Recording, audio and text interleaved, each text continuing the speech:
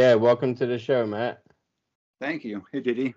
I haven't seen you since 2018, so it's almost been 5 years since we met. Yeah, that's wild. That's really wild. And a lot's happened last 5 years because Yeah, my sober date's changed. mine as Um, well. yeah, Um, and you were at a year when we met because I think hmm you had to have a year to work there. Yeah, exactly. And I got in there because of, I just knew someone there, and Yeah, yeah, really random set of circumstances though. I was yeah. still in the sober living, I think, when I was working there. No, I went to your house once Oh, you did? Okay. I when was it probably was. right after I moved out. Yeah, it was probably right after then because you had just moved into this place. Um, that's fine. That's the keys right there on the door. Yeah. Okay. Yeah. No, I edit this anyway. So Okay. if I you, tried to get in a quiet space here, yeah, but I no, left my keys outside the door, so they have them. no, and if you say something, you're like, I want to tell you this story, but edit it out. That's Okay. cool too. You know what I mean. So Yeah. that's happened a lot of times because when you're talking about this kind of subject matter, sometimes people get talking and then they're like, oh wait, I can't talk about that for legal know. Yeah. So Well, I haven't had anything illegal in quite a while, so well, that's productive. yeah. Well, we never really talked about your story at all. We meeting Yeah. hopped. For people that don't know, I met Matt. I was just under 30 days sober when we met. When you started working at the rehab, and I remember that because my 30 day, you had me chair a meeting that you were secretary of in North Hollywood. Hollywood late night. Yeah. Dude, that you told me before. I was at a bunch. This is before me and you went on a spree of meetings. Mhm. We went on a wild goose chase of trying to find the most random shit in LA. Yeah. Yeah, That. we went to the comedy store every Saturday. hmm But besides that, we wanted to take the kids that were in rehab to the most random spots. And that meeting, Hollywood late night, was pretty fucked up. That meeting, I got shot at. I was secretary of that meeting, and someone pulled out a gun in the meeting. And when I tried to break up a fight that was going on in the meeting. And after the meeting, I had a guy waiting outside for me with a gun, and it came popped two shots off at me, and I had to go to court and testify against the guy and everything. That is wild. I was just telling my wife. I said that was the first meeting I ever spoke at as the Yeah. main speaker, and he said, "Listen, they're going to be rowdy, and they're Yeah. going to haze you, and they're going to yell shit, and they're going to be crosstalk, and they're going to talk shit on you to each other out loud. Be ready for it." And I was like, "If you're letting me do this at 30 days, I don't give a shit, dude. I was a comedian. I'm used to being Yeah. heckled." I like that. It's natural being heckled and having like some crosstalk because you feels like almost you're talking to yourself. Like I don't care if you guys want to listen or not. Like I'm gonna stand up here and do my thing. You know. Exactly. So we're gonna go off topic a bunch of times since we have some history. I already know that. So let's start with what was your drug of choice? My drug of choice was heroin leading into fentanyl, and it was like an 18-year stint on between like with that. 18 years. I had a little bit of sobriety in there, maybe some few months here and there, but How never old was. are you now? I'm 36. That's right, we're the same age. So Uh, anyway, yeah, yeah. your stint was 18, but did you drink beforehand, or were you a drinker at all, or was it just straight up? No, I want to do some dope. Um, it was sorry there. Trying to get zoned in. So when it started, when I was a teenager, I started drinking, smoking pot, all that stuff when I was like 12, 13 years old. And I still had that thing where I drank differently. I smoked weed differently. I felt different. Um, and then, like as soon as I found some harder drugs, I went back to my friends almost like, look what I found sort of thing. Like I found this amazing treasure. But they were all normal, so they didn't get it. They thought I was insane. I'm like, hey guys, I just found this thing called heroin. It's fucking great. You guys should all do it. And they looked at me like, what? We're just stoners. Like, Yeah. out of here, bro. um, But and I can now. Where are you? Are you an only child? Are you the oldest, youngest? I'm the oldest. I have two younger brothers. Um, Okay, and how are they? Are they normal too? None of us are normal. They're one of them is none of they're both doing well right now, but mm, more mental health sorts of things like okay, mental yeah. illnesses. No, I meant normies in general, but yeah, I know what you Yeah. mean. So you're the oldest. Are you like obviously setting a tone? How much older are you? Like I'm 9 years older than my sister, so she Oh, was a young kid. so it's 3 years and then 2 years. So my middle brother is 3 years younger than me, and then the one below that's 2 years younger. Okay, that's how We're it is with me and my five brother. Where'd you grow up? Van Nuys, Sherman Oaks area. Okay, so you Yeah, are from LA. yeah, from LA, one of the few.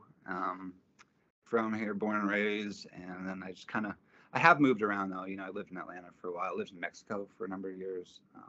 Yeah, I want to hear about that again Yeah, because we can get to I that. I vaguely remember. Yeah, because I remember we went every Saturday to the Comedy Store, which right behind me is Mitzi Shore, the person that started the Comedy Store.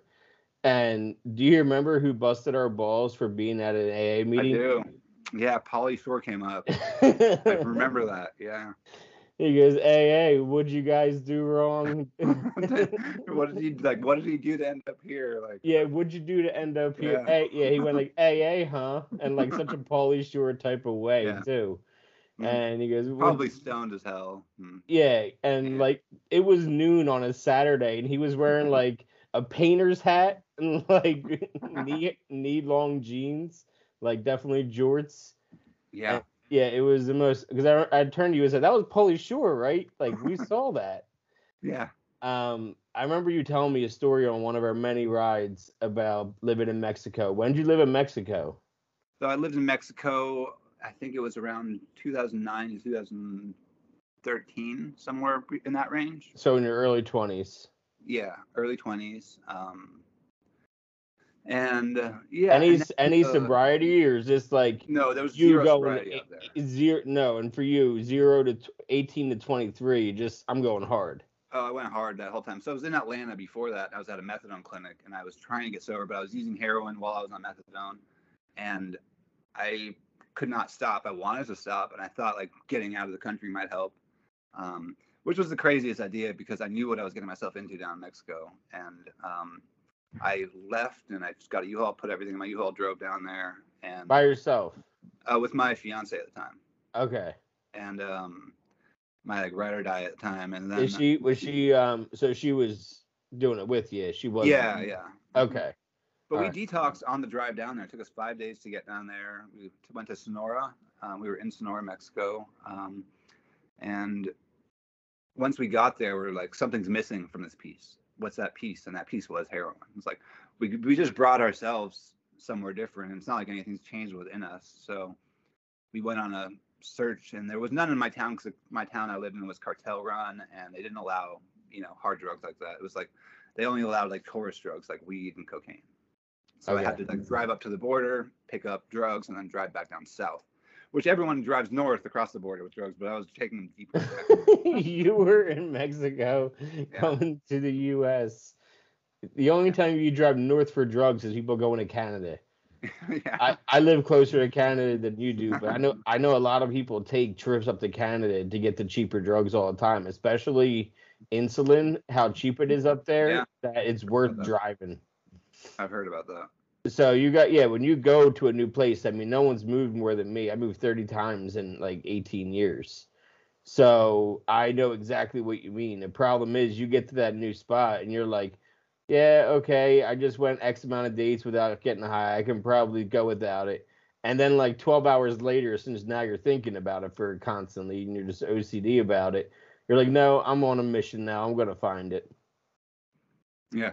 Yeah. And I did, it was a bitch to get at first. How far is that ride from where you were to the like, border? yeah, It was like, 7 hours, 8 hours maybe. each way? Yeah, each way. Yeah. But you were like you weren't coming back into Mexico with like a day's worth of like dope. You were coming back with like No, I never drove into the U.S. I would just drive to the Mexican side of the border, and I'd pick it up on the Mexican side of the border and bring it down. So I never crossed the border back into America when I lived. Okay, so okay, the border towns were like stash spots for all the drugs for the cartels waiting to move their shipments up. So you go drive to the border towns. With the one I went to was called Los Algodones, and that's where I would pick up my stuff, and then I would drive it from Los Algodones back down to where I lived. so you would get yourself a couple months worth. Yeah, I'll do that. And you would actually, you're one of the few people that I've ever talked to that was able to actually make it, like space it out. Yeah. A lot of people I know wouldn't be able to make. I know I would never be able to buy a 30-day supply that lasts than 30 days. I It know never that lasts shit's as gone in it's six never gonna days. last as long as you want it to. No, no, it's always like a really long, because I drove 2 hours to get my shit. And it was sometimes the longest 2 hours of my life was doing that ride. I'd be sitting in traffic, just sweating, throwing up into a bag. Like Yeah. I lost my whatchamacallit in sobriety. What do they call that? Your your fucking gallbladder. Oh shit. Because of being like I was throwing up every single day almost, and it was always bile. Because I had nothing in my stomach. So that fucked up my gallbladder so bad that 2 years into being sober, I was on a bed telling the doctor, "Don't give me anything. Like you can't give me anything. Like I'm like allergic." Yeah. And I wake up and I first thing I said to my wife was, "I feel high." She was like, "No, like that's just the anesthesia." And the doctor's like, "Oh, we did have to hit you twice with fentanyl and once with Dilaudid." I'm like, Yeah. "Dude, do you know what's gonna happen to my body? I'm gonna go in precipitated withdrawals." He goes, "No, no, you're not. It's been 2 years, you said, right?" And I was like, "Yeah," but it still doesn't change the fact that my body's gonna react to it. It will, And yeah.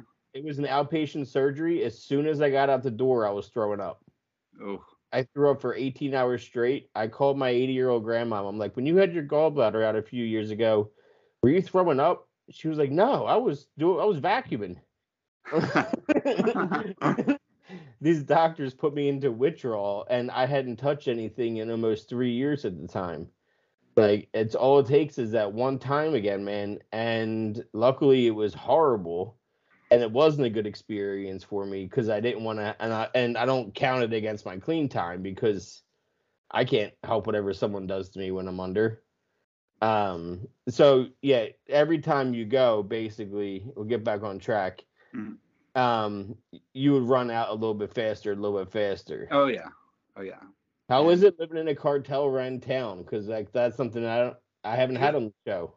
honestly, it was peaceful until it wasn't. I went 3 years. It was nothing. And like I would go to like cartel people's birthdays for their kids. There'd be like uh, ants, like circus animals, and everyone's shooting guns in there and all of that stuff. But relatively peaceful until it wasn't. But like everything's safe. They keep things safe because it's there. It's where they live.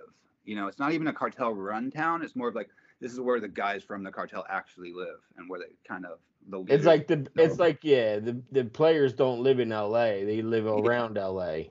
yeah. So they don't want any of the drama in their town. They don't want any attention there. They don't want anything like that. So it stayed really quiet. And then What do you my do for work when you're down there? So before I moved down there, I was living in Atlanta working in finance.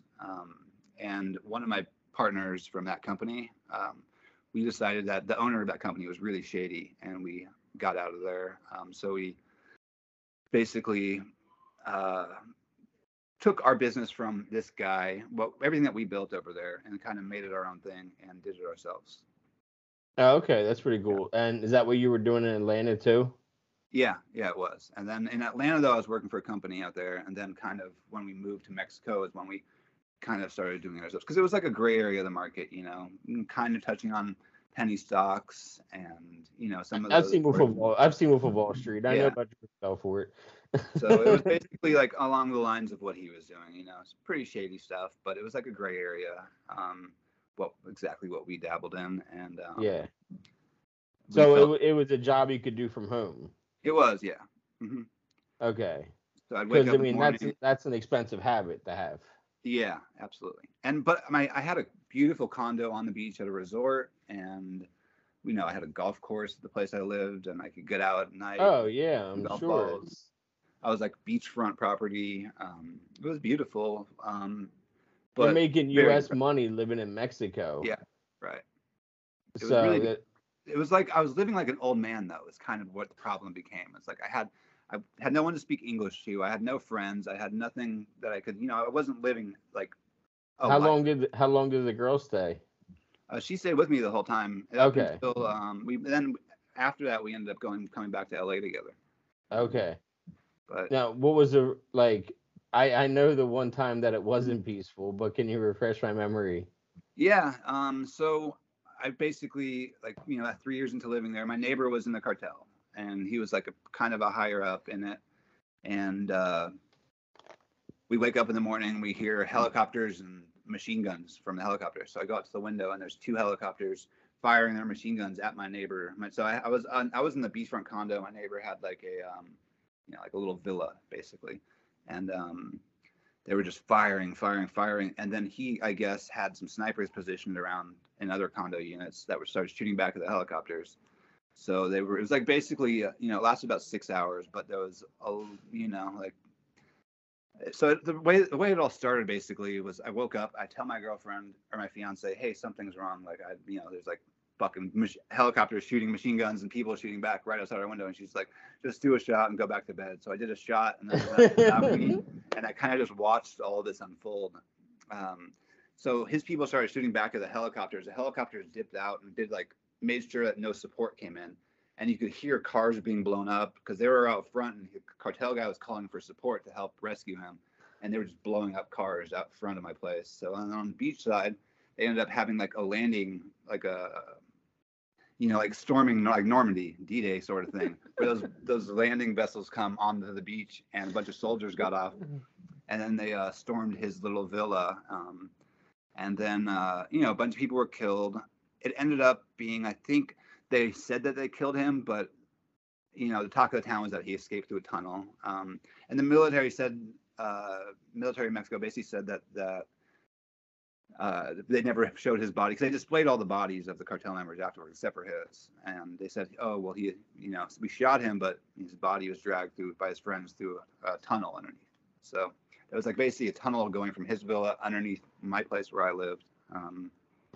And he escaped essentially, alive or dead, I don't know. I was gonna say, what do you think? Do you think you knew the dude? I think he made it. Yeah. Okay. Because the military showed all the bodies, showed off like, don't fuck with us, And they definitely wouldn't have. They definitely wouldn't like. I understand what they're trying to pull is like, oh no, he's dead, but they brought him with them. Yeah, right. I don't see that happening because they would attract him. There would have been something more. So he's probably hiding away somewhere, still up to no good. He's pretty high up. The reason then, a bunch of news articles came out about this, and I guess the reason why was because supposedly he killed he was responsible for killing one of El Chapo's children. And he worked for El Chapo, and there was I don't know if you want to leave this in there also, by the way, but no, it's just staying in. So if you on his Wikipedia page, you'll see it. But he basically ran the assassination unit for El Chapo and was like the head of their military wing, and then kind of murdered one of El Chapo's kids, tried to go off and do his own thing. So it's the word around town was that El Chapo had the military do a hit for him and told the military where this guy's location was, and the military came in and took him out. That all adds up. Yeah. And it was really fucked up because I went out and I took. Can you say his name? The guy's name? Yeah, his name was. I don't care. His name was Macho Prieto. Macho Prieto. So if you want to do an image on that, they will definitely find. Yeah. Because I've done it. Because you were like, no, look it up, and I saw the pictures of the cars blown up and shit. I remember that story. You're like, do you want me to leave this in? I wanted you to tell this. Yeah, it was bonkers, and that kind of actually fucked, my distrust for the government and the systems and all of that, and kind of being an anarchist or a rebel, because it was so fucked up. I would say they maybe killed about 6 people that were in the cartel, but when I went outside, there was about 20 bodies of innocent people on the road, you know? So if you look at any of the news stories, it says there's 5 or 6 people died, but they didn't count any of the innocent people that were just driving on the road who they fucking killed, They created a war zone and a really quiet, it's not even like it was in a town known for violence. No. Like you said, it's a really quiet, chill town. It's a fishing town, yeah. And there's like fishermen on the road, you know. I saw their trucks littered with bullets, you know, bullet holes everywhere, blood everywhere, you know. Like people bringing in their catch in the morning, you know, just workers. And If you're sober, you probably would have been dead. if I was, yeah, I well, think yeah, since you were so high, you didn't know what the fuck was actually happening, and all you were doing was just taking it in. Whereas if you're sober and you hear gunshots, you're like, "Fuck, I'm running to my car and getting the yeah, hell yeah. out of here." And if I would have done that, I'd been done. Yeah, That's what I mean. yeah. If I was So ready to that escape, I'd been you done. know, take Yeah, that for what you want. yeah. It That's actually gets even crazier because I did try and walk out because I wanted to take some pictures or film what was going on, and they had American agents positioned in the lobby and downstairs, so because they knew American residents were there, and so we could not leave. So the U.S. was somehow tied in with this whole thing. It was like a, you know, it gets deep. I don't know, you know, exactly what they were doing there, yeah. but they knew that this was going on, you know, and it's not like they gave us a warning, but like when I did try and leave to, you know, I wasn't trying to drive anywhere, just trying to go out and take pictures, you know, from around the corner, like sneak some shots or Yeah, something. you're always Going on. whenever no, you're addicted. You're still an addict. You're addicted to chaos. Yeah, You you are. when I was working at High Sobriety, there was like I was on the phone with my sponsor, and I was just outside of a 7-Eleven, and some guy put a shotgun to his head and blew his head off. Like weird shit like that just happens to me. You know, like it just chaos surrounds me at times, and yeah, you know, but it's kind of helping me. How long did you stick around after that happened that you were like, okay, maybe it's time to try getting sober? So that Or was going happened. home first and then sobriety? So that happened, right? And then they did a crackdown on the town, and then I got arrested for trafficking a couple weeks later when I was bringing stuff down back into the town where I lived.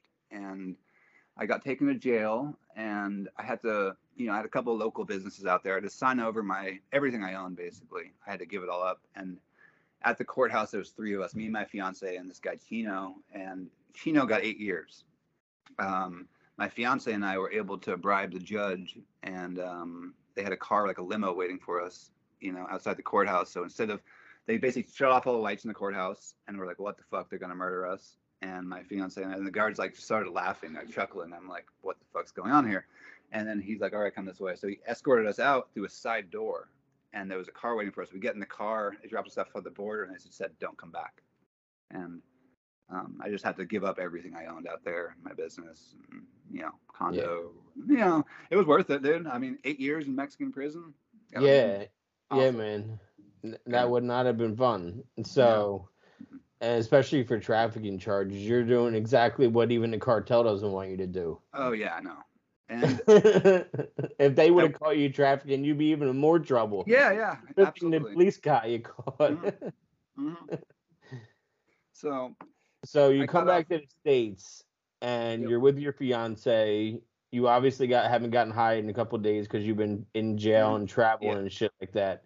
Mm-hmm. So how soon before you're back in hometown LA are you hitting up somebody?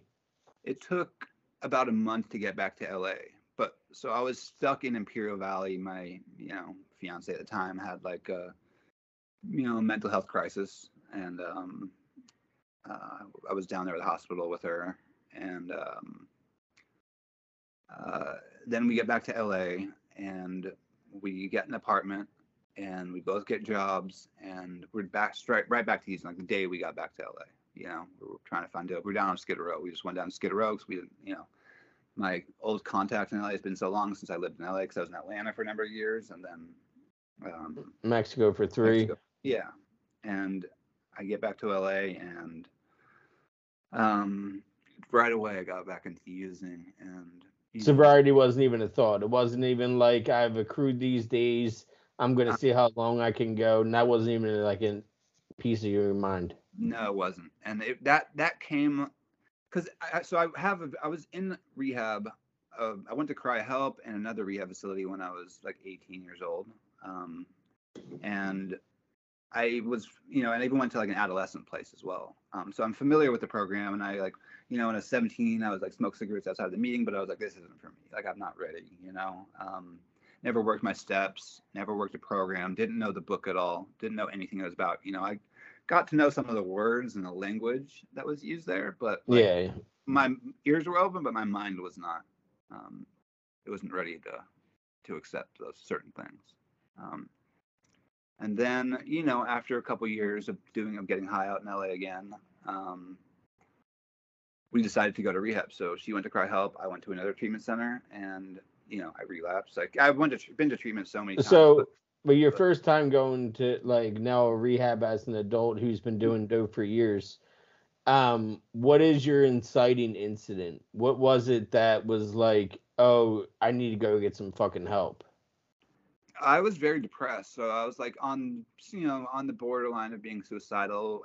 Back then, it didn't get so bad, but like later in my addiction, 'cause it took me years from that point when I first went to when I actually got sober to like, and my depression and my suicidal ideation just got worse and worse and led to suicide attempts and all of that stuff. But it was really my depression and my mental state was just breaking down. I was, getting arrested out here, and the fear of getting arrested, being kicked. I was doing return fraud or whatever type of fraud I could to make a little bit of money just to get by. So yeah, because you're a finance guy, so you know some of the do's and don'ts, but also you can talk shit and kind of like you know how to sell anything to get yourself something.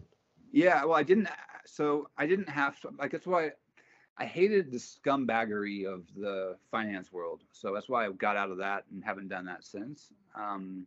Because I feel like a lot of people. I'm talking about manipulating. You know how to talk. Oh, to yes. people. Yeah. No, For sure. that's what I mean. I mean, you're a master manipulator. Someone selling Absolutely. penny stocks knows how to manipulate the fuck out of you. Yeah. Yes. Definitely. So that's more along because I can relate. I was in sales.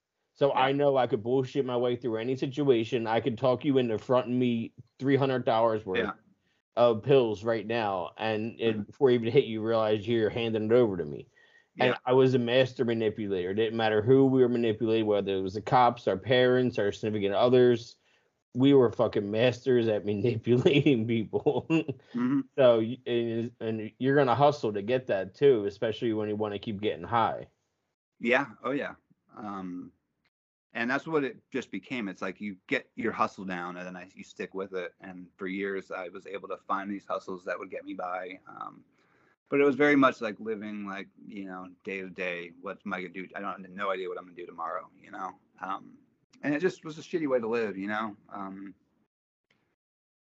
and, a lot of all the other shit that comes along with using, like people dying everywhere around you. How long did you stay with? Because you told me you said X. So how long did you guys stay together before? Like, was it you guys both went to rehab together? Not together, but separate. Yeah, that was it. So after that, we basically got sober for a little bit, each of us, and we decided to call it quits because of all the trauma that was there, and we thought it would be best like we both were on the same page with it. It wasn't a difficult decision. Yeah, I'm sure. I mean, you sometimes you're only meant to be with somebody for a certain amount of time. Yeah. And she, was your ride or die through Atlanta, through different locations. But I think it was a good time to maybe part ways and see what else is out there. And if you reconnect, you reconnect. Yeah, absolutely. That's how it went. Now, she's doing really well. She's been sober for quite a while. She has a kid, a house. She lives out in Alabama. See, you would have been on the move again. Yeah, I know. I like the chaos of LA. It's I am not surprised by that at all. Like I said, you enjoy. I remember seeing your stories. You were definitely at all the marches for Black. You were not only were you at the marches, I swear you were looking for the most chaotic parts of each one of them. And yeah, for sure. It was I had a little bit of sober time around then. Yeah. That's when I got some sober time, and I got out there, and I'm like, I need to find a rush, and it was like that was it for a while, and eventually the police. So one of my relapses, this was like my last relapse actually happened during the Black Lives Matter. I was going to ask you because we met in April 2018, and so that's when I first got sober. You would have had a year then. I left when I was 4 months sober, so you were a year and change. How long after that? August 2018 is when I moved back. How long did you make it? I made it 18 months to the day, and then I relapsed. But then to the day, bro. To the day, yeah. And then, like, were you at NA collecting an 18-month chip and then going home and getting high? I didn't even go get an 18-month chip. Okay.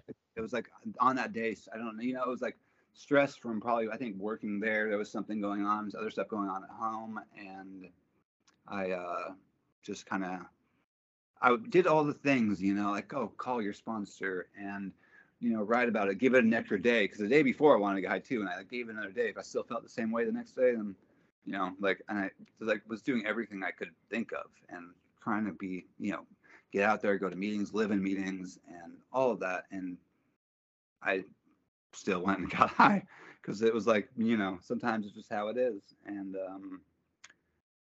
with the program and being around it for such a long time, that was one of my struggles. Was I felt like it asked for my perfection, because every time I would slip up, I didn't want to be like a newcomer all the time, or like, I've been around it for so long, I've worked in recovery for so long, and I got to know the book really well, and the principles and the steps, and I feel like that's where most of my knowledge or the change came. It was just a little bit of a slow process for myself, but like finding a new way to live my life came through the book, really, and working with steps and practicing those principles and doing a 10th, making sure I didn't hold on to anything, had no resentments, giving like myself a checklist to see if I, what I did that day, if I did anything fucked up. And, so I made it 6 months after, I made it 6 months after that relapse, and I got about 2 years. So like I had that relapse at 18 months, and then I got about 2 years, and then I just went fully off the rails. And then I got sober again, and then that would be around, I think, the times of the Black Lives Matter thing. Which was June 2020. Yeah. So I got sober in January of 2020, stayed sober until June.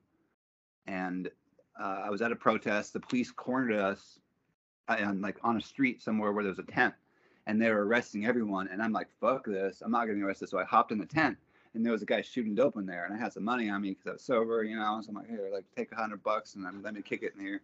So I was kicking in a tent with this guy. Well, outside the tent, everyone's getting arrested. The cops come in and look, and the guy was like, oh no, we're buddies. And I was like, we were just getting high in there. So like I started doing some dope, yeah, so that was that relapse, and then it sent me on a sick one until, and that sent me on a sick one until like 6 months. No, it was about November. In November, I got really depressed, and I was on unemployment, because of the COVID thing and all of that. So I got like unemployment finally backdated, and I got a fat check, and I was like, well, I could keep on getting high, or I can try and get sober again. But like, I don't have money to go to rehab or anything like that. So I went to the LAX with my unemployment check, and they had like 3 flights going at the time during COVID. And one of them was to Istanbul. So I just went to the airport and I flew to Istanbul. And I was like, I don't know where the hell Istanbul is. I don't know anything about what I'm doing here. But I flew out to the Middle East. And from there, I got on a bus to get to the Syrian border. I was trying to get into Syria so I could like fight with the rebels. And I was like fucking batshit crazy.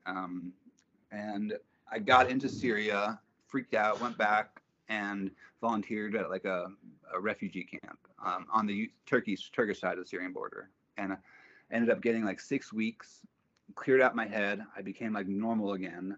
And then I couldn't get back home. So to get back home, I had to go, through a whole maze of things because there weren't many flights coming back. So I ended up flying back from Rome. But when I finally got to Rome, I just got off the train, and some guy's like, hey, you want crack? I'm like, no, but you got heroin? Kind of as a joke, And the guy's like, oh yeah, why I do. And so I fucking relapsed like right before I was coming home, and it started the obsession in my head. So I get off the airplane and fucking depressed as hell, straight to Skid Row, and then I had a suicide attempt down on Skid Row, and it was overdosed by fentanyl. It wasn't. Yeah, it was. If you're gonna go out, you're going out with a big shot. Yeah, I was smoking it actually because I had no tolerance with the fentanyl. I could just smoke it, and then I knew that the fentanyl would kill me. And I went out, and my window was open, and some fucking homeless guy in a tent. My window was cracked like this much, and a homeless man reached in for my tent and Narcan me through my window. because they saw me, and then threw chocolate milk at me right when I woke up. It was like rotten, spoiled chocolate milk. So I just remember the smell of rotten milk, and then the taste of the Narcan, and then I was getting so sick from the Narcan. But like that homeless man basically saved my life, and it was that day when I actually.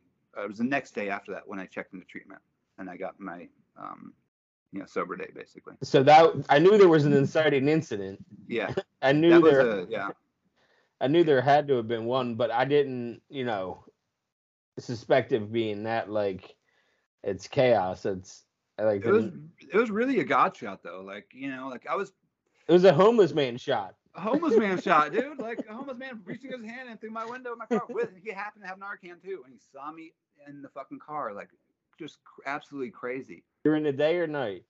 It was during the day. Okay. Yeah, and you were just like, fuck it, I'm buying a dose that I know I won't be able to wake up from. Yeah, and I had no tolerance then because I was just getting back from Europe, or from the Middle East and then Europe, and I was only using like the weak ass heroin that I had out there, and I knew doing fentanyl. If I just threw a gram on some foil and hit it, I would go out, and I did, I was like fucking straight. It was the weirdest sensation to bring back from that too, and yeah, so that got me into treatment basically. So I got back and I called the guy that was my old sponsor, and he was like, he sent me an address. He's like, here, just I'm not in town right now, but show up to this address. Sends me an address, and there's a treatment center up in Bel Air, and they scholarship me here. It's called Red Door, and they scholarship me up at the house, and I stayed there for 9 months, and kind of because of my previous, I just kind of melded into the system because it's like an alternative, kind of where you went through as well. It's like an alternative sort of treatment center. They're open to other ideas. Like I did ketamine therapy, and like I'd go out and I do ayahuasca sometimes. Didn't you like go to Peru or some shit to do that? Yeah, I went to Costa Rica to do it. Costa Rica again in a few weeks. I started I work as a sober companion and like a harm companion. So I know you told me that before, but I know there's people that are watching that because you're the first one I've had on out of 100 and some guests that actually is a sober companion. Yeah.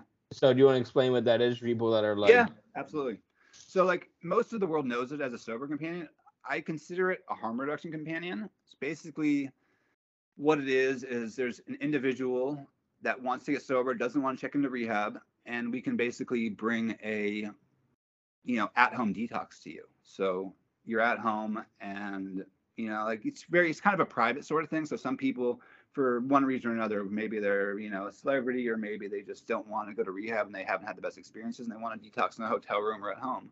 And I basically come to them and I can keep them safe. I can do an at-home detox, and sometimes it's just a loved one is using fentanyl or another hard drug, or a loved one disappeared into the tents of Skid Row.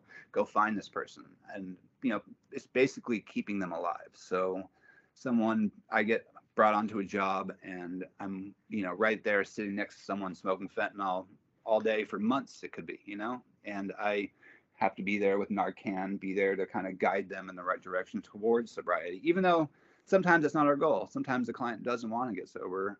Sometimes the person just trying to find a better way to manage and live their lives with, whatever it may be. And what I've seen is having a companion with you, even if you don't have the initial intent of getting sober, but having a sober person with you that is sober will influence your thinking and kind of change the way that you perceive things. Because it's a very powerful statement to have someone like me, a gnarly junkie, sitting next to you smoking fentanyl, and I have, I don't have any desire to do that. It's just like it would blow my mind in addiction. Yeah. Like if I was snorting a bunch of pills, like, and I had somebody with me who wasn't, it would be like, why am I even doing this? He can be in the room and just watch me, like, and he's okay with that. What am I even doing? Yeah. So we build that around them, and it changes their mind, and they're like, "Whoa! Like, why am I doing this? Maybe there is hope." Like, for me, like that big inciting factor too was seeing someone crazier than myself get sober. Because years ago, when I didn't think AA would work for me, I was hanging out with this chick, and I was like, this bitch is fucking crazy. And I saw her go through the whole steps and fucking change her life completely. And I was like, somehow, like I saw that like psychic change, or that, like, you know, that mental, so her spirituality change, all of this change in her head. And I was able to witness it, and seeing it was a beautiful thing. It reminds me of Jules. Mm. Jules loved that chaos too. She was on my show live actually, about a year and a half ago. I had like a meeting center for alcoholics and, you know, for NA and AA, and I hosted meetings every day, 7 days a week. I kind of modeled it after the West Highwood Recovery Center that you used to take me to. Mm-hmm. Yeah. And I had a podcast studio in the back, and I would do my interviews there. We eventually had to give it up because of finances, and my wife got sick with MS and shit. So like we had too much on our plate to be trying to keep that going. And no local funding, because who wants to fund a bunch of addicts to stay in their town? Yeah. So no businesses were doing. What's the town that you live in, or where do you live? I live in Bloomsburg, PA. Okay. It's probably about like 45 minutes west of the Poconos. Got it. Like everyone's like heard of the yeah, I've heard of it, yeah. And Jules actually, when she drives on her tours to New York City, she drives through my town. So whenever she comes through, she'll stop off the highway and we'll hang out. Like the one day we went painting for 12 hours. Like, so, and she told her story, and it reminds me a lot like you, like moving around and chaos is everywhere. Yeah. Like, and it kind of just follows you. Then you realize, like, it's like that meme. Am I the problem? Yeah, absolutely. And you know, like that's part of what makes you want to get sober too, because you can't live like that forever. It gets exhausting. Yeah. And you can still be a little bit crazy or off, but like I have such a peace within me, and I think like that comes with, you know, the job I do, having to be able to like be calm around some crazy ass situations, whether it's someone overdosing or, you know, whatever it may be. So what is different now that you can, because you couldn't even be at a fucking rally at a march and not want to shoot dope. So how is it that you can be in a room with somebody now who's doing your preferred drug of choice, and even your preferred, like for me, snorting was my preferred method. I was addicted to snorting just as much as I was addicted to the actual pill. You know what I mean? Yeah. So how is it watching somebody smoke, which was something that you did? I would say there's like three things that are different this time. The community. I have a really solid community around the people who care about me, that I can kind of relate to, that I can dive into, work with, come up with projects. Also, entrepreneurship and kind of having a purpose, because I started a nonprofit as well. What's it called? Overdose Prevention LA, or Overdose LA is the short name for it, but okay. Overdose LA, ODLA. Do you have the link? Yeah, I can send that to you. Yeah, no, so if you're listening or watching, if you go into the description, there's going to be a separate link just for that. Yeah. So what's that nonprofit about? So we do distribution of Narcan, fentanyl test strips. We also do events. So like in a couple weeks or about a month from now, I'll be going down to Costa Rica to work harm reduction at a festival down there. Their recovery centers, their recovery is huge in Costa Rica. I just found that out.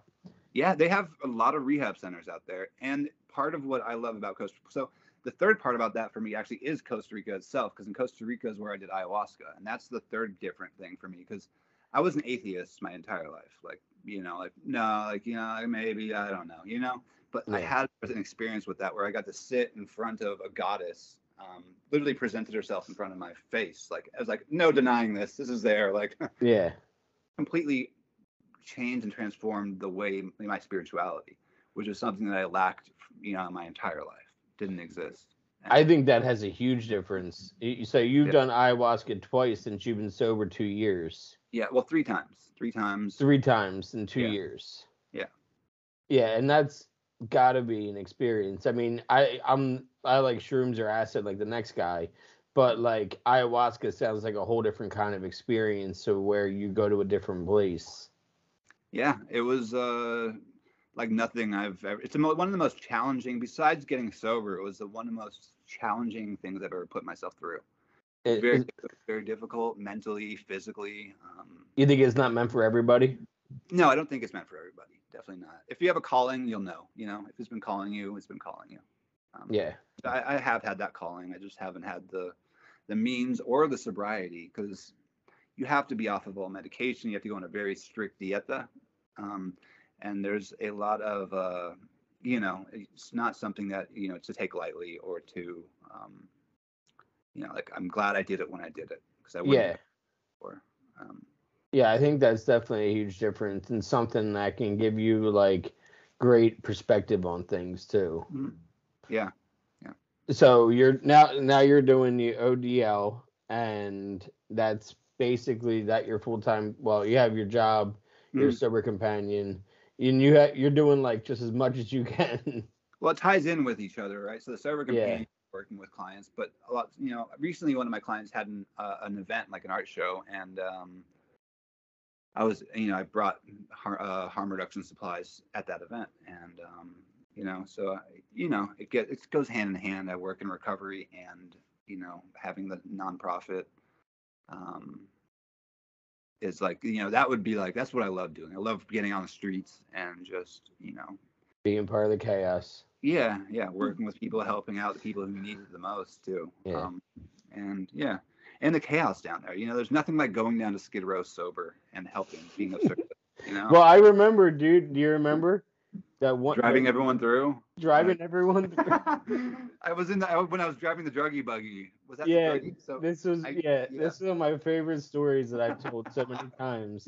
That like, because at this time I was in sober living. I was at high sobriety at this time, and you were working at both, but you were with us on the weekends, and you and I always went. We tried to find a meeting that no one's been to. We went to that one. Remember that one meditation meeting we found? Yeah, I do. Oh, that was Skid Row. Was that? That was Skid Row. That was we went to go to Skid Row for a meeting on a Sunday, and and I remember all this. And the meeting that we were going to go to at that park was shut down. It was under park. Yeah.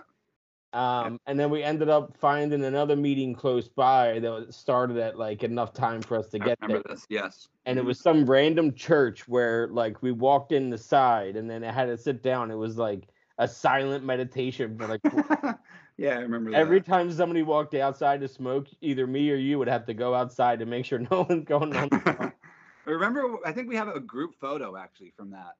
We do. Yeah, we do. Photo. Yeah, that was Taylor, I think. Yeah. Because I'm still friends with her too. It's so funny because her boyfriend lives about 15 minutes from where I live. Oh wow. So I saw her. I've seen her a bunch of times. I even took her to my meeting center. So like that's how close she lives to me now, which is crazy because we were close to shit when we were in LA. She did not have the same sober date for long in LA, but she'll laugh knowing that because she's sober now. She's doing. Oh, that's awesome. Good. So it's always nice to see.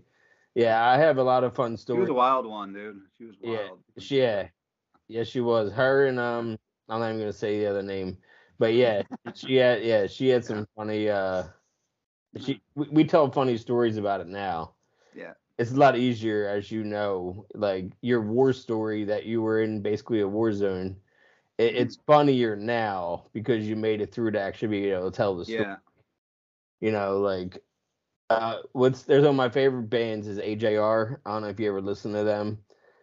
They're really pop punkish, but like electro. Like they're three brothers, and they have a song called "100 Bad Days," and it's all about having 100 bad days gives you 100 good stories. So, and that's how I feel. That's the embodiment of your sobriety right now. Is you've had your bad days. I have, and now it's like, you know, like things have completely changed in my life. Did you work on a show on HBO, or did I make that up in my head? No, I did. Yeah, I worked on Deadwood. I was in a freak show as well when I was younger. Wait, how did we skip over freak show? Yeah, and working for part. HBO. Didn't you like win like an award technically? Yeah. So I left high school a year early. I graduated like a year early. Okay. got a job working on Deadwood on HBO in the art department. My department won the Emmy that year. They gave me like a certificate of acknowledgement, like like a plaque, Yeah. basically with my name on it. We won outstanding art direction in a single camera series art department, and Okay. on that show there was a freak show that came to film on the show, and I was like, oh, by the way, I'm a contortionist, so I started rolling around with this freak show, and they like lived with me for I forgot you months could out do here. that shit.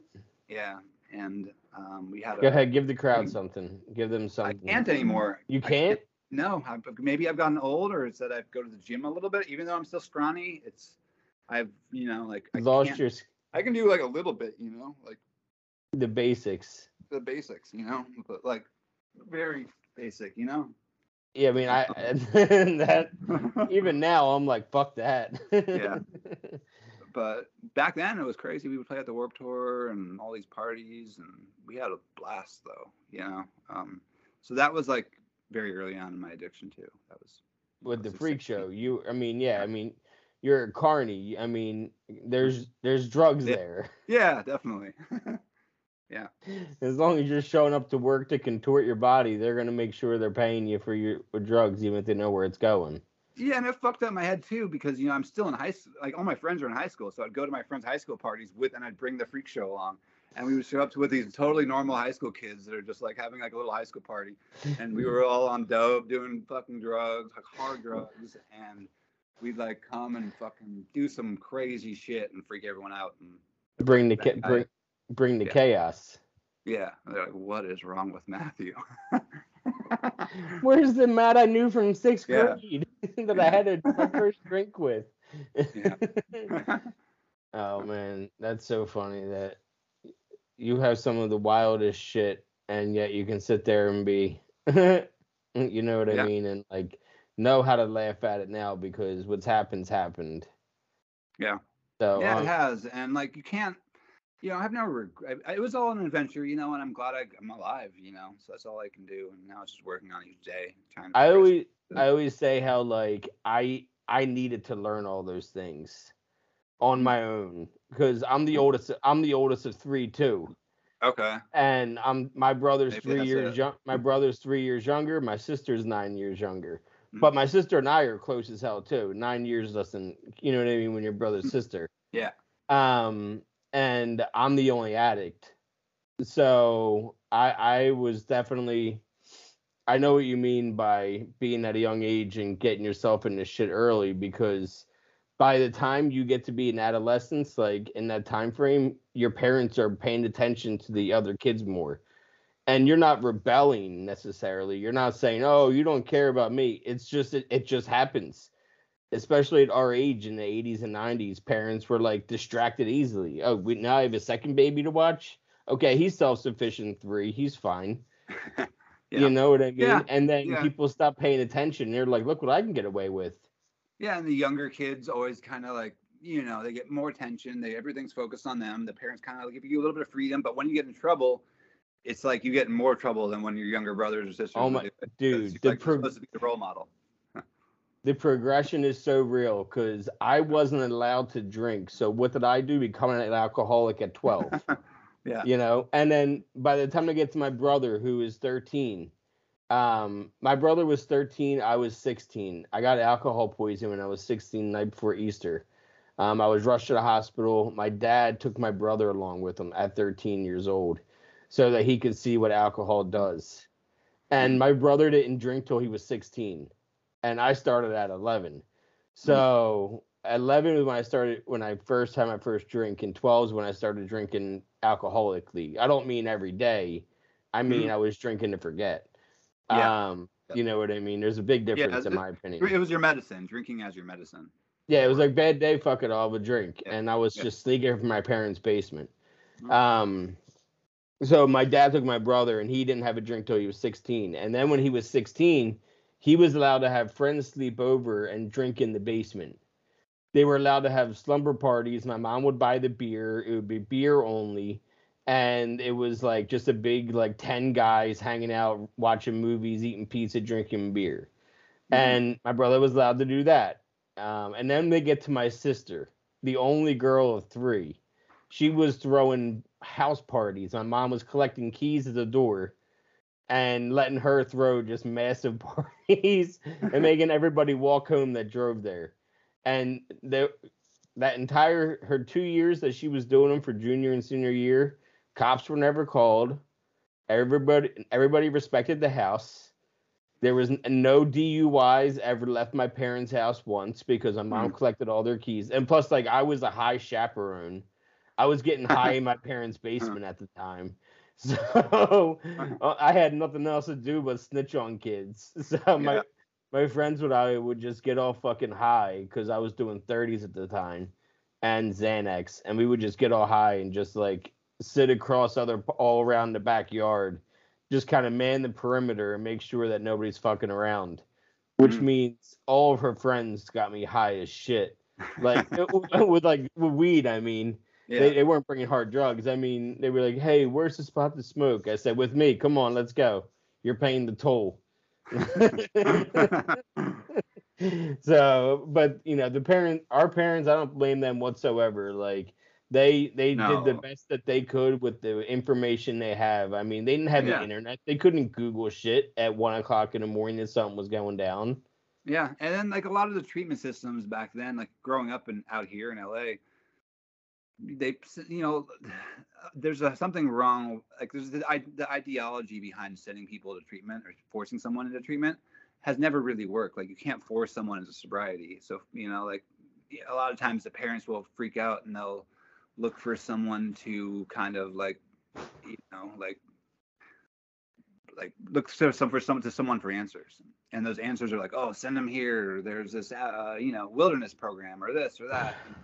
Forcing someone into sobriety is usually, dude, the wilderness program is gnarly. Like, yeah. What is that to people that don't know?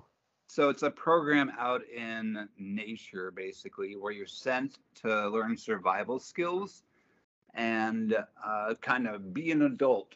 But usually they're in places where they have total control over you. They can monitor your letters going in and out. So if you're being abused or something, your parents can't see that. Yeah, and don't they like take you from your bed in the middle of the night?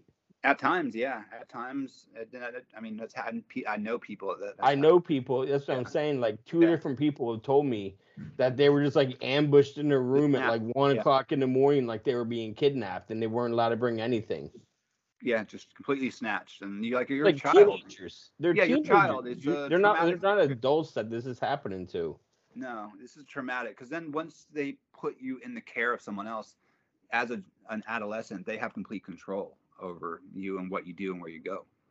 And yeah, I was sent to a place like that. So I went to a wilderness center in Louisiana, and that's in Louisiana. Right before I got to, yeah. So this was like, I think I was like just about to turn 18 or something like that, and I ended up sneaking out of there. There's some guy, my roommate was graduating, and he was a dentist or something like that, or dad was a dentist, and they came to pick him up, and I don't know the whole story behind him, and he had like a really weird relationship with his family, but somehow he got his family to allow me to sneak into one of his luggages because I was, I could contort, and I got into oh my god. Yeah, I got into the luggage. I went to the trunk of his car, and he dropped me off in like Monroe, Louisiana, and then I came home. Took a bus? No, I took a train. Yeah, it took a while because my parents wanted me to go back in. I refused, so I just kind of bummed it around until my parents would like kind of let me come back to town. Yeah. Yeah. And then you came back and you got right back into what you were doing anyway. Yeah. And then I was in another wilderness center up in Montana. And at that one, it was like negative 20 degrees on the day I escaped. So I was there for like 3 days and I was detoxing.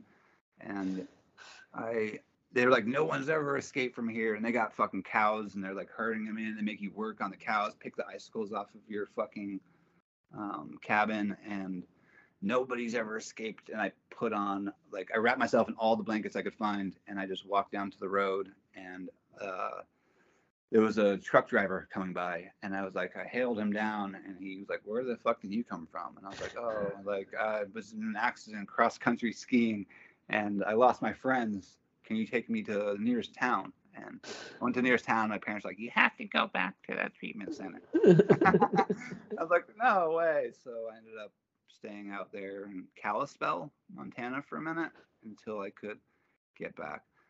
Yeah. So I Yep. had a couple of failed attempts to get me sober when I was younger, you know. So that's why I have like some knowledge of the program. I think you rival me with how many moves we've had in different places. Because like I've lived in 5 different states in a matter of like 13 years. I've lived in 5 different states and I moved 33 times. So, but I think the only person that can rival me.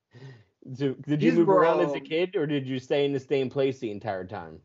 no. So when I was under 18, I would always make it back to LA. Like I would go to these wilderness centers, but then I would get back. You know. No, but I mean, like, were you always living? Did you grow up in the same house, or did you move around Oh no, I moved LA? to a couple houses. So my parents moved around to a couple different houses.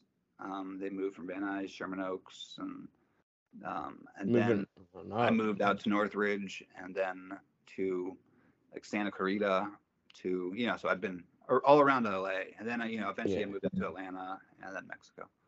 Yeah, those are the only places I've settled. It's the only places I've been in a lot of places, but I've really only settled LA, Mexico, and Atlanta. Atlanta. Yeah, Well, dude, it's awesome catching up with you. It's you been a too. while, and I'm glad that you reached out. I forget why you reached out. I post random shit, so Mm.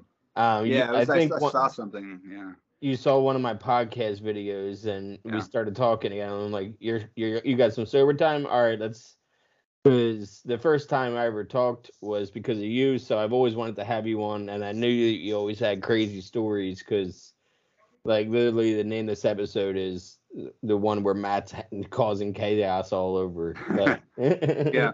like Yeah, it was a lot of, and it's things are so different now. It's peaceful. I like like I'm get to work and help others, and I just keep things simple. And I kind of have to, I still have to remember to take time for my own mental health because working as a companion, and a lot of people, as a sober companion, like, oh, sober companions need to have a decade sober or this or that. I have a couple years, but the thing that a lot of the sober companion agencies forget is that like a lot of these people a decade sober, they're not gonna like.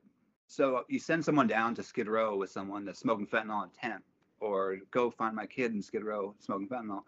You send someone like me and I can do that job, right? And I'm comfortable with it. But most of the traditional sober companions are these old men and women that are like have this strict one way view of this is the only way it works. But stick them with a fentanyl addict on Skid Row and it's just not going to work. They're going to be like, get the fuck out of here. Like, yeah, they're not going to want someone hanging around them down there, Like, yeah. that's, You looked the part more of I like can you blend could. in. Yeah, Yeah. you're definitely a chameleon. I mean, if you can live Yeah. in Mexico and Atlanta and Yeah. LA, not even in LA, but you lived all over LA Yeah. Yeah. because you were living, I think, in North Hollywood when, like, does that sound Oh, right? no, no, that wasn't North. That was East Hollywood. East Hollywood. That was East. I was in East Hollywood at the time. Yeah. Yeah, because I Ubered there from I was at what Western Melrose back then. yeah, that's what it was. I went Yeah. there. I came from another meeting though. Which meeting did I come from? It was Thursday night in Santa Monica, at whatchamacallit Park. You know what I'm talking Mhm. about? La Cienega Park. No, the one over on Kensington in Thursday Santa nights. Thursday night. Yeah. Mm-mm. Son of a bitch. I can't think of the name of the park and it's gonna about, but it's okay. But that Jocelyn Park. Oh, Got Jocelyn Park meeting. Yes, I forgot about that one. Yeah. Yep, I was there, and then you texted me when I was sitting in a meeting, and you said, "I got permission to let you break curfew. Do you want to come out and read in my and talk at my meeting tonight?" And I'm like, "All right, send me your address. I'll Uber up to Yeah. you." So I appreciate what you did for me early in sobriety because you're 18 months. I went out at 13 months Mm. on the day, and I was in an AA group at the time that wasn't really accepting of cannabis, Mm-hmm. and we met Sure. while it was at high sobriety. Mm-hmm. So, like, obviously, you're a proponent. You talked all about harm reduction tonight, and one of those things is marijuana, and I still use it to this day. And you were cool with that, and you understood that, and you still let me speak at a meeting. But in conservative Pennsylvania, they're like, "Oh, get the hell out of here with that." Even a lot of places in LA, you know, you got to find your circle, your clique to run with, you know. Yeah. Find your community, you know, having that little community is so important. Yeah. Yeah. But I went out on my 13th month. I didn't go in and get there's no chip you can get for 13 months. Instead, I stopped off at the liquor store and got like a 6-pack of Twisted Tea. Like, who goes out with Twisted Tea? That's wild. Like, yeah, I never even had a Twisted Tea. I don't even know what they taste like. They taste like tea with alcohol in them. Simple.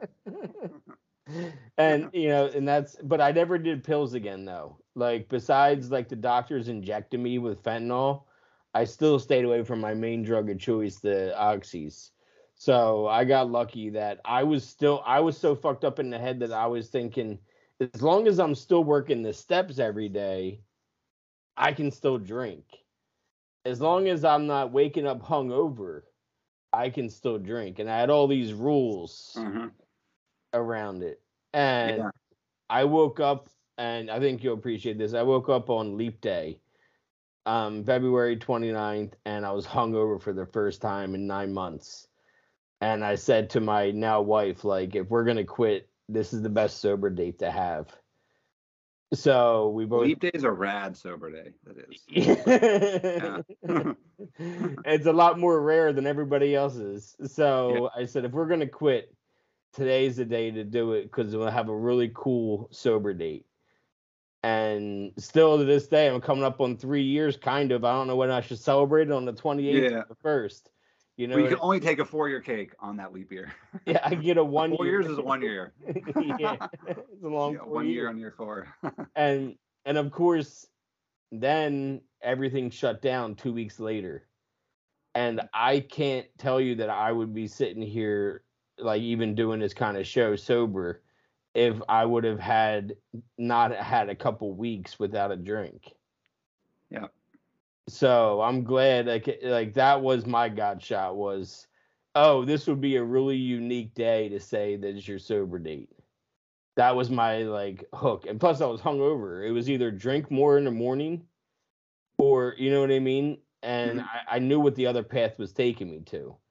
And luckily I was still doing my steps. Like, I was still, meditation, prayer, listen, I was still not all of them, obviously, because I wasn't letting God in shit.